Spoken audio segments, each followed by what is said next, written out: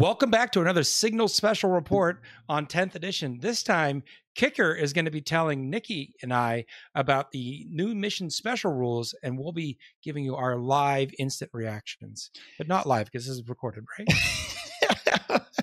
It's genuine reaction, though. It's a genuine reaction. Genuine reaction. Okay. So guys, as we were saying in some of the earlier videos, you have your core rules in the book, but your missions are selected through this deck of cards. You choose a primary mission, you choose some secondaries, and you choose a gambit. Choose deployment. Choose deployment. Thank you, Seth.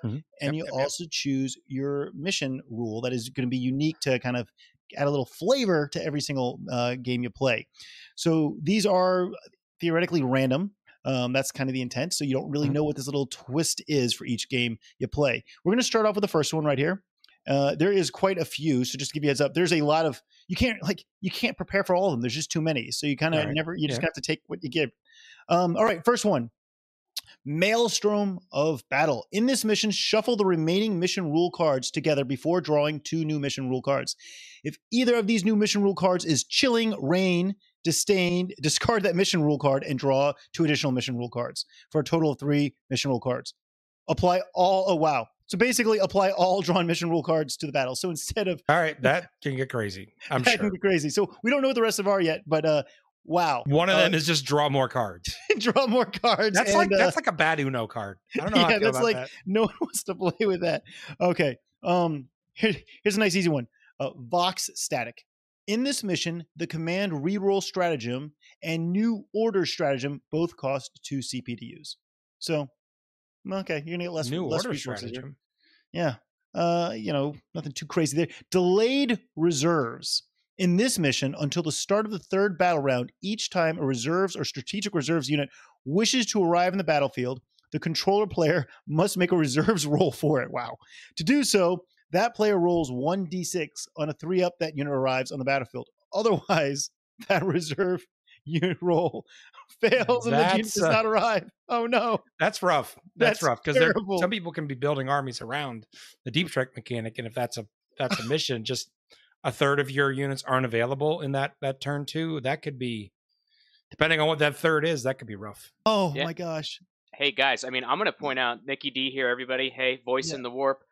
Demons player, right? That's an item where, right? I will say, I do like having some rules like that potentially in play because, if you're an army that's only wanting to build off of an alpha strike and having your opponent set, well, you know what? You can't have that as your only way to win the game. I think really a lot of the rules in this edition are setting themselves up to play something more of a balanced game and maybe some less gotchas for players, especially that's, a big alpha strike can be tough, especially on new players. So as a Demons player, I'm afraid of facing that card. But as someone who plays the game quite a bit, I think it's a good way to have a mixed approach for different opponents and different skill levels. All right. I like it.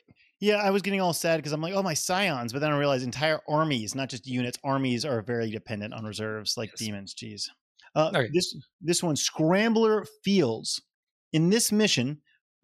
4 bullet points. Players' units with infiltrators abilities cannot be set up within range of an objective marker that is either no man's land or their opponent's deployment zone. That's kind of a cool change. So they can still be deployed in no man's land, just not on objectives. Yeah. Okay. And basically it goes on to say the exact same thing for units with the scout ability. And then the redeploy ability as well. Okay. And when a player's reserves and strategic reserves units are set up on the battlefield, they cannot be set up within range of an objective marker that is, either. So you can only get on objectives by literally just walking onto them. Yeah. What do you think, Seth? Do you like that? You're a foot slogger. I enjoy that because in that one, like I didn't, if I leave an opening in my backfield, they can't come in on the objective. Yeah. So if I were walking off an objective for some reason, I don't have to worry about my opponent just dropping that unit of science on that objective and sealing it, Kicker. Yeah, that's dude. Yeah. Honestly, it also is going to help like super elite armies that just don't have the guys to babysit every objective. Yeah. I like it. Okay, cool. Next one, Secret Intel. In this mission, each player's command phase, the first time that player draws a secondary mission card, that phase, the player can draw 1 additional secondary mission card and then discard one of their active secondary mission cards. So, yeah. Draw more. It lets you filter through that secondary objective deck. I like it. Yeah, and Nikki D, have you seen how secondary cards work yet? The secondary mission deck yet works? Yeah, I've seen that one. I like it. I'll note that almost seems like a cycling ability for our friends that are familiar with Magic the Gathering, where you're able to just go through more cards quickly. So I like that kind of mechanic, and especially for a fast-paced game. Unless you draw 3 of the good objectives. And then you have to discard 1. There we go. Yeah, that's not so good. Right. Supply lines. In this mission, if a player controls the objective marker in their own deployment zone at the start of their command phase, they roll 1d6. On a 4-up, that player gains 1 additional CP. That's nice. More CP. Yeah, I like that. Yeah, that's... We just talked about the stratagems, and generally speaking, there are a lot of really strong ones that are 2 CP. So a mission where we get more than normal, I think, could be really dynamic. We'll call it. I like that a lot. Okay, guys, bear with me. This one is a mouthful. In this mission, objective markers are not placed. Okay, sorry. This is called Chosen Battlefield. In this mission, objective markers are not placed as shown on the deployment card drawn. Instead, players roll off at the start of the place objective marker setup, and then alternate setting up objective markers one at a time, starting with the winner of the roll-off. So it's player-placed objectives. Yeah, and I mean, we can go into the specifics, but basically they got to be 6 inches away from the battlefield edge, 9 inches away from other objective markers, and then basic rules. They got to be set up. So rather than having a fixed objective deployment, this is a player-placed one. Yeah. I'm trying to see if there's anything really interesting else to say about this one. No, basically, one objective marker must be placed wholly within each deployment zone. Okay. And the rest all have to be placed within no man's land. So that's about it, All right. Yeah. I mean, it's an interesting one.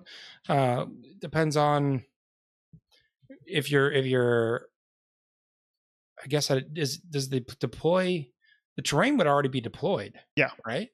I believe you set up the battlefield first, and then you place objectives. Maybe, I don't know. We need to. We'll have to do some further research and get back to you folks on that one. Yeah. I kind of do like being able to place my own objectives, though. Like that makes it kind of fun, But it's an extra step. It is. Slows down the start of the game. Oh, this one sounds familiar. I don't know if it actually is familiar. I'm reading this for the first time. Mission, sweep and clear. In this mission, if a player controls an objective marker at the end of their command phase, that objective marker remains under their control, even if they have no models within range of it, unless their opponent controls it at the end of their command phase. So, sticky objectives. What do you think, Nikki D? You like this one? Yep, I think that's exactly what it is, coming from the sweep and clear mission or the submission that we've known in 9th edition. So it's something that we know, something that we've experienced. But again, this being one of the cards, we're not going to have it in every game, but we could have it in all kinds of different games with different mission sets. So nothing wrong with that. Okay, this one I don't think anyone's going to be really too excited about, especially orcs and I guess blood angels that like to advance. Not so scary for me though.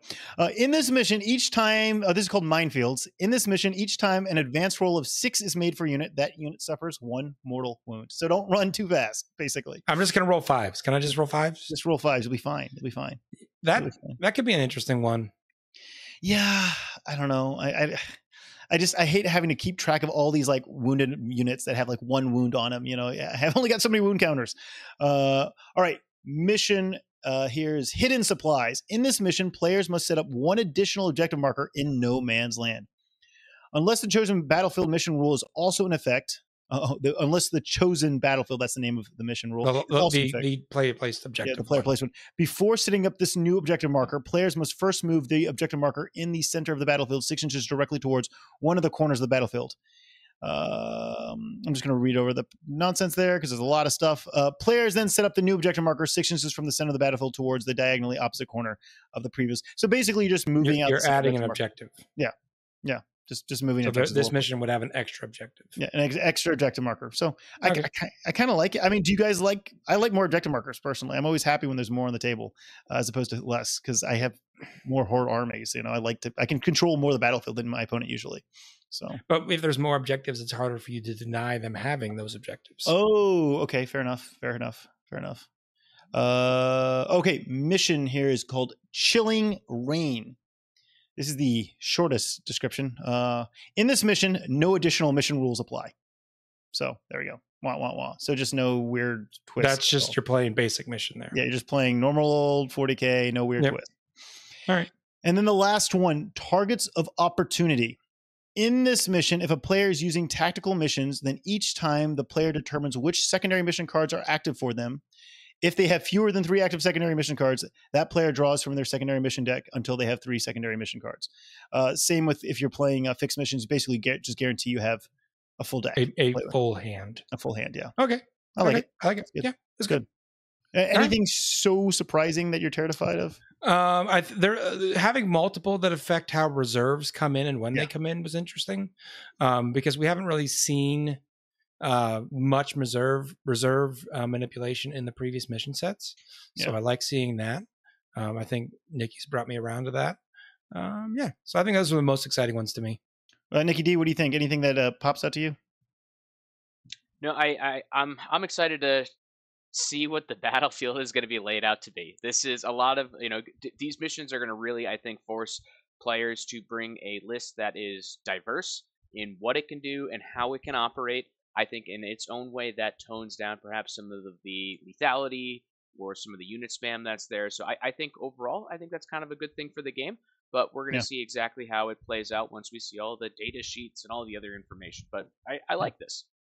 Yeah, and I think it was, I think both you guys have really good points. I think it's nice for the variety, right? There's such a range here to keep it interesting, no matter what. Even the idea that there's one mission that's just place your own objectives, that's kind of fun. So nice range here.